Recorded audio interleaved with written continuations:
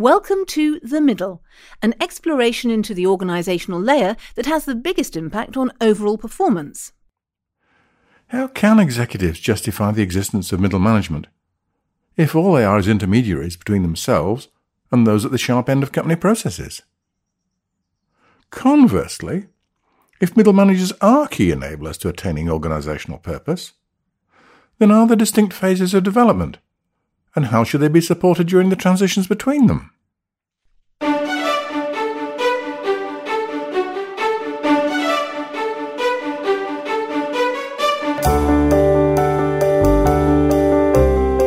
In this podcast series, Stephen Willson from Birmingham City University discusses the issues with executives from both the private and public sectors. For alerts of the next programme, don't forget to click the follow button. I'm Stephen Willson, and in this programme I'm going to draw on 20 executive interviews from the last year to explore the progression of middle management roles, starting with a suggested framework from Nigel Riegler. Very simplistically, I usually say there are sort of three managerial roles. Nigel is the Director of Commissioning, Communities and Infrastructure at Gloucestershire County Council. One is a technician type role where the answer is yes, no, very rules driven and procedural driven. Then there are managers, middle managers who are probably problem solving, but they're problem solving within the norms of the organisation. And I think there are leaders, and I think leaders deal in dilemmas, and very often that's dilemmas about the entire system. So I'm going to make a decision in one part of the system that is going to have significant impacts elsewhere. Pursuing this three-tier model further, I asked Jason Smith, the Managing Director of Artex, how people typically get onto this first level. I think you do naturally gravitate into these first steps of management positions through your ability or your capability in the role. The persistence of focus on their own performance is perfectly understandable. It has served them well. And this underpins their reaction to interruptions and distractions, as illuminated by Anna Slocum from Career Roads.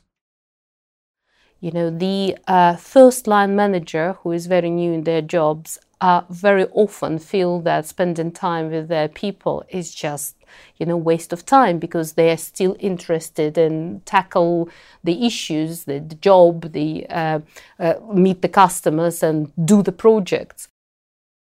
But getting the job done in the department soon becomes dependent on gaining the cooperation and coordination of other functions with whom the young manager may have hitherto had little contact.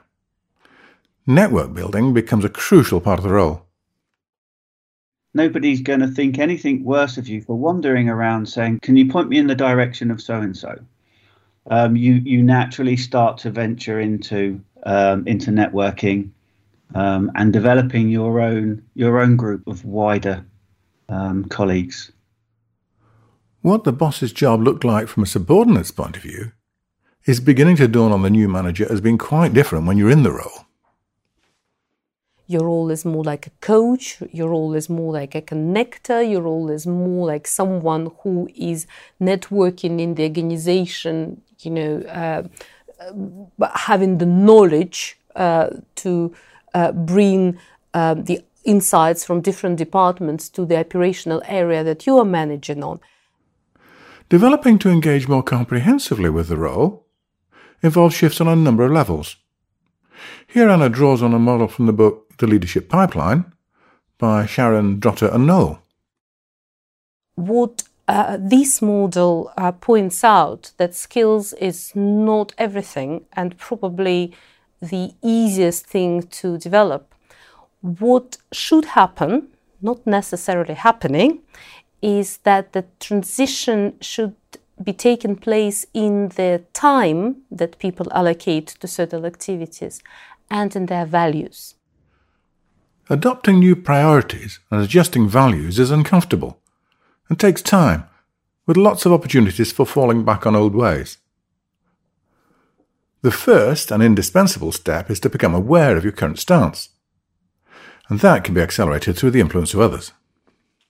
We do have a number of those middle managers where they've kind of come through the charity. This is Sarah Murphy, Associate Director at the charity Rethink Mental Illness. So they've perhaps started off on that frontline role, so they've still got that big drive within them to really be focused on the client. So for them to take sort of the leap to manager and then perhaps the leap to head, it's definitely a steep learning curve, I think, between those two roles, between not being selfish really and just focusing on your own function. Connecting within a network is clearly a key capability. But as Nick Walkley, the Chief of Homes England, explains, developing compromises and making them work is a further step. How you turn what can be, if not an adversarial, then a bit of a zero-sum conversation into something genuinely constructive. It takes some getting used to. That's a bike you've not yet learnt to ride. The changes we're examining are clearly operating on multiple levels. Not only are there the personal changes in priorities and values that Anna mentioned, but there are also changes in the participation in group dynamics, with the establishment of a give-and-take approach between colleagues. Being a manager is very different to being a technician. Being a leader is very different to being a manager, and it's not linear. This non-linear characteristic suggests that the speed with which individuals move through each phase depends on a number of factors. Individual aptitude is one aspect, but other influences are likely to include the rate of change in the organisation and the overall risk exposure of their department. So what are the distinguishing aspects of making the transition to the leader level of middle manager? You go from being a contributor to the culture and the feedback elements of that to being the custodian. A further distinguishing feature at this level is the nature of the relationship with superiors, as we hear from Nigel. Particularly in hierarchical organisations, I think middle managers often see directors as somehow, above them, and they will give direction as opposed to a resource to be commissioned, and a resource who is a leader in an organisation who has the opportunity to work on the system within which the middle manager is trying to manage. In addition to changes of engagement with the culture and relationship with superiors, Jason highlights a key change in what dominates his time. Along with that step change from my work or my time in work is 100% about me. And it's 100% about me having to deliver what's requested of me.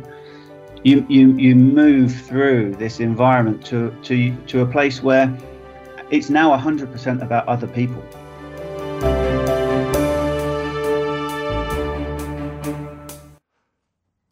The three-stage framework proposed by Nigel appears to resonate with others and be further supported by their evidence, leading me to inquire about the challenges of making transitions between phases. Some people don't ever make that transition from technician to leader, nor do they need to, but each time you go from one of those stages to the next, there's probably 2 or 3 years of being lost. Let's start with the trauma felt by managers newly appointed to their first managerial position. They still are torn because they dedicate their time probably to doing the doing, still, managing other people, still, and they don't see the value of all these various meetings that are not dedicated to their team or to their customers or to the job. So they feel intensely unhappy that they are distracted from the activities that they prefer to do. But adding to their frustration is a lack of understanding and probably capability to get the department to function smoothly.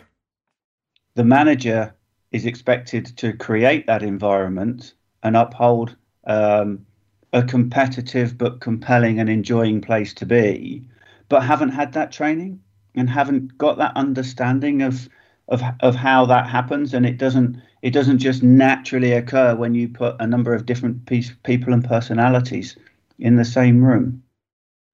Particularly for those whose promotional paths have been in a single function, it can be daunting to have to deal with others who have very different beliefs and priorities and may be on very different career paths from their own. When I meet with new colleagues in the organisation, particularly those entering that sort of second stage career as they move from managing a team and being part of a sort of divisional leadership up to the next layer. One of the things they comment on is the organisation has people working alongside them who they would usually expect to face across the table in a negotiation. Defending departmental boundaries is an important capability for middle managers. It protects individuals in the department from taking actions with unforeseen consequences and protects the organisation at large. But Sarah shows how middle managers also need to develop the complementary skill of collaborating with peers for best overall results. Depending on how experienced that middle manager is, it's a bit of a learning curve for them to actually say, sometimes you need to take one for the bigger team here, and it's not all about just your division, your function. You do need to lift your head up a little bit and try and look at the bigger picture, and that can be quite difficult, particularly for new managers. Building on this development theme, Jason shares an illuminating parallel with the mindset in a kids' football team. At no stage does an 8 or 9-year-old sit back and say, this team would be so much stronger if we had a really rock-solid defender or a slick midfielder. That's a kind of a maturity stage that we go through within middle management career development too. But as managers start developing new values, priorities and perspectives, they must abandon old ways. Letting go of familiar ways of thinking and reacting inevitably leads to a feeling of being lost that Nigel referred to earlier and is reiterated here by Anna. People who are reporting to me are now managers. What is it that I'm going to do? This confusion very often is really harmful to people because they are struggling to find what is their purpose, what's their identity. This internal tension between the familiar but no longer appropriate and the uncertain, unclear demands of the role at the next level is an example of cognitive dissonance. Justin illustrates some alternative channels to verbalising these feelings to work them through. You start to get to a point where there's coaching available, there's mentoring available, there's development programs available. And whilst they might have been available in the early stages of your career too in certain organisations, I think what happens is you start to use them in advance of your next move to ready yourself for that move. While surfacing and addressing these issues about role, inevitably other issues will arise. What sort of a role am I best suited to? Is such a role available in the company? Am I in the right company? Or even industry? This may all be part of the adjustment process, but as Justin points out, this issue of fit is increasingly important. Because being effective at the leader level of middle management depends on engagement with a wide range of facets of one's personality. Maybe the next move is the one where you want to find a role in a business that fits you more so than how you may have done it up until now, which is you've found a business and then you try and mould yourself to fit it.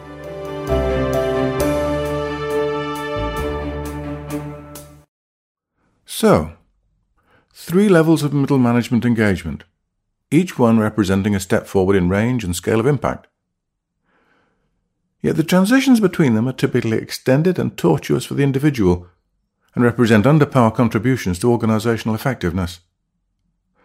So in the interests of maintaining a full development pipeline of future managers, it makes sense for executives to remain aware of these challenges.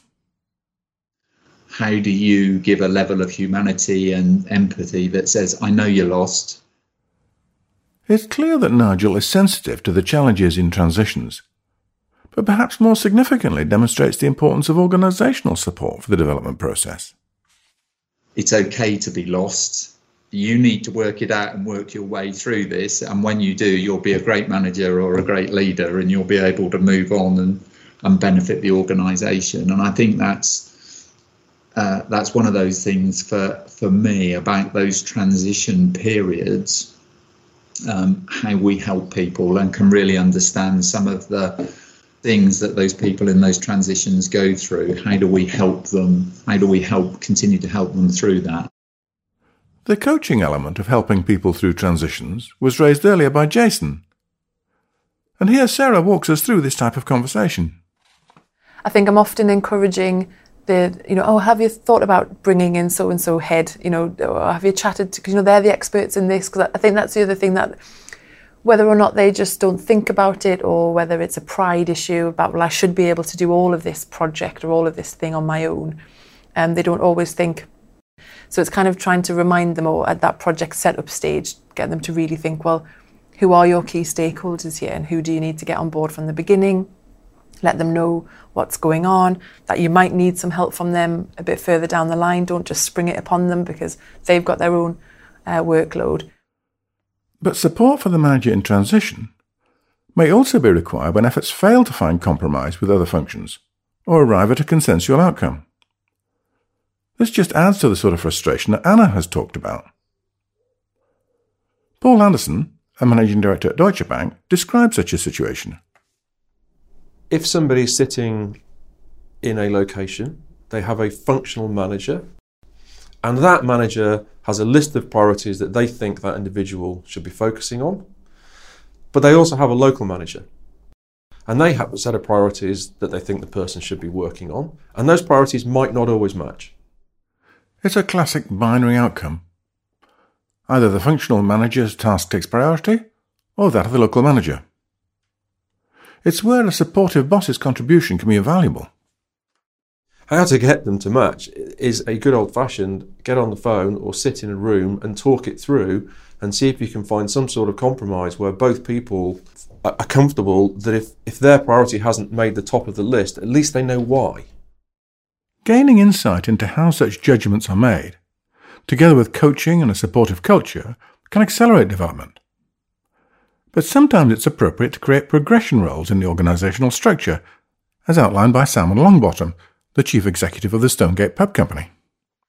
It's quite a big jump from general manager to multi-unit leader, and a big jump from multi-unit leader to ops director. So we've tactically put in roles for development reasons, to give colleagues a chance to learn the job without some of the pressure that goes with the number of sites or the amount of responsibility in the fully fledged role. While there is this range of support methods available, the uncertainty of the rate at which such opportunities arise and each manager's individual aptitude mean that anticipating how far and how fast the manager will develop is precarious. One of the jobs of a leader is to understand not just the individuals within their middle cohort, but also something about their culture and career expectations and the extent to which they can absorb challenge and change and the pace at which they do it, because it is very different in different parts of the organisation. While a supportive culture, coaching and structural adjustments all address the issue of supporting the development of current middle managers, what about recruiting and onboarding new members of the management team? Should I select a candidate with direct relevant experience who will be quicker out of the blocks? Or is it fit with the way we work round here that should take precedent? You interview based on, I've delivered these numbers and I've been great at this and I've done the other. And then you get in and the organisation says, right, now we need to train this person to fit the role that we've put them in. But remote working is impeding the building of rapport with peers, slowing the ability to ensure compliance with the system in one's team. We've had to think very carefully about a new manager coming in. How do we make them very quickly feel like one of the team and able to transact the business and lead their team by being able to translate the corporate system? In each case, there are clearly a number of influences on the importance of prior parallel experience, not least the regulatory and risk environment. But for Jason at least, experience has led to a change of emphasis. My own recruitment style has changed now, in that I will recruit based on attributes and cultural fit. They have a far more stronger draw to me than experience and knowledge in a particular role. Yet if familiarity with the systems in the organisation is vital for getting up to speed with running one's team promptly, making the biggest contribution to organisational effectiveness often depends on the ability to apply judgment and negotiate with peers at its periphery. I think that's quite tough because you're asking somebody to come into the organisation and establish a relationship with their immediate team, but we're also having to find far more creative ways of creating the relationships with key individuals within the wider organisation. And the challenges for the newcomer in doing so should not be underestimated, for reasons that Nick explains. We often have people in charge of similar-sized teams with profoundly different backgrounds and responsibilities. Well, this ability to engage, explain and negotiate with different stakeholders with contrasting priorities is important for all middle managers. It's a key ongoing part of the role for those operating at leader level. Whilst the cultural challenge is to knit them together around a single mission and purpose, that's a constant job of knitting and re-knitting, because instinctively and by training, those professions and their customer bases often pull in very different directions. That's all very well, you may say, but we're in an emerging industry growing very rapidly, and some niceties may get overlooked. In the absence of framework, or the description, what do people do? They start creating their own environment or their own definition of what they're supposed to be doing. This is a pragmatic and constructive approach when the boss is too busy, often because the organisational design hasn't kept up with the pace of growth. But the taste for freedom and the usurping of power can raise issues for the future. Sometimes these middle managers become like little department inside the department.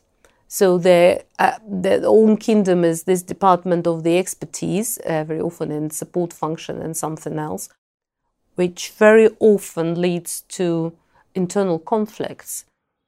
While being part of a silo and only defending it may be individually advantageous, it underscores a developmental failure as a middle manager, whose overarching contribution should be to overall organisational performance. As many large organisations over the years have fought against and tried to dismantle silos so that they have a very clear corporate direction of travel, very clear corporate priorities, and you want the whole organisation in behind those silos doesn't help that corporateness. When I started this exploration, I didn't expect that executives would be so aware, so concerned, and spend so much time supporting the development of their middle managers and easing transitions between the different stages. But what comes through regardless of industry context is the executive understanding that middle managers are key enablers to the advancement of the purpose of their organisation, which leaves media accusations of unnecessary layers of extra costs, delays and personal agendas as inaccurate, misleading and frankly damaging.